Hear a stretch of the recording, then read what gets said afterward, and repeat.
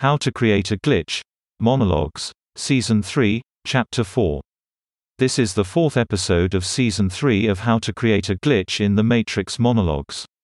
In this episode, I will be taking a step back to Episode 3 and providing a bit of a framework to understand the last episode, which I neglected to do in Episode 3.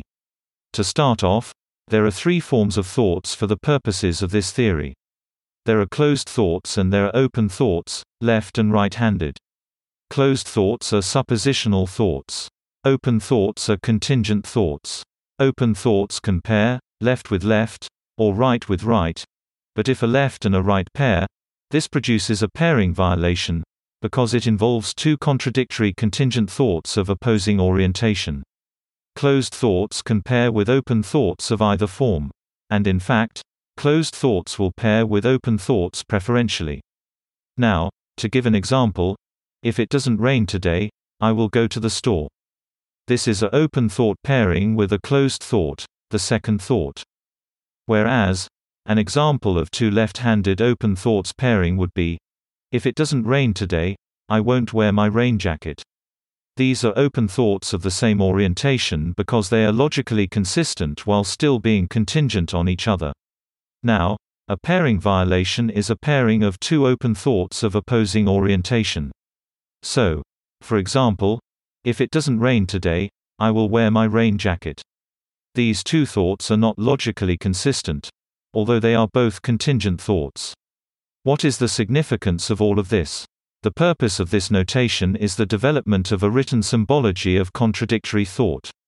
These three forms of thought are sufficient to categorize all thought while at the same time being nuanced enough to demonstrate relevant principles such as suppositional thought, contradiction, contingent thought.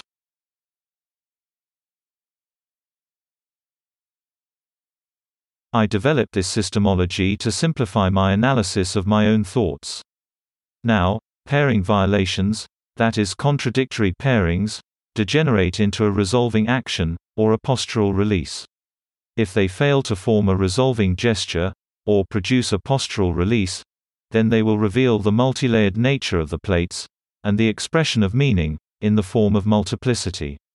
Again, multiplicity is the observation of multiple levels of meaning simultaneously expressed by one actor and observed by another. Multiplicity is a form of glitch. Now, emotional tension is produced by closed to open pairings. It is also produced by open thoughts of opposing orientation. The time it takes for the tension to dissipate is the correction time.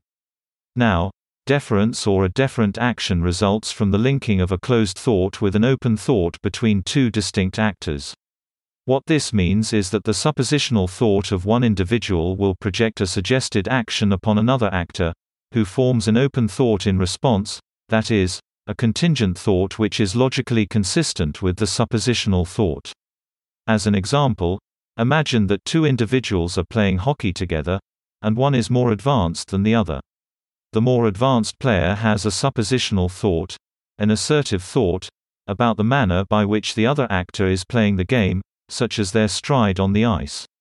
The less advanced player responds to this assertive thought by forming a contingent and logically consistent responding thought.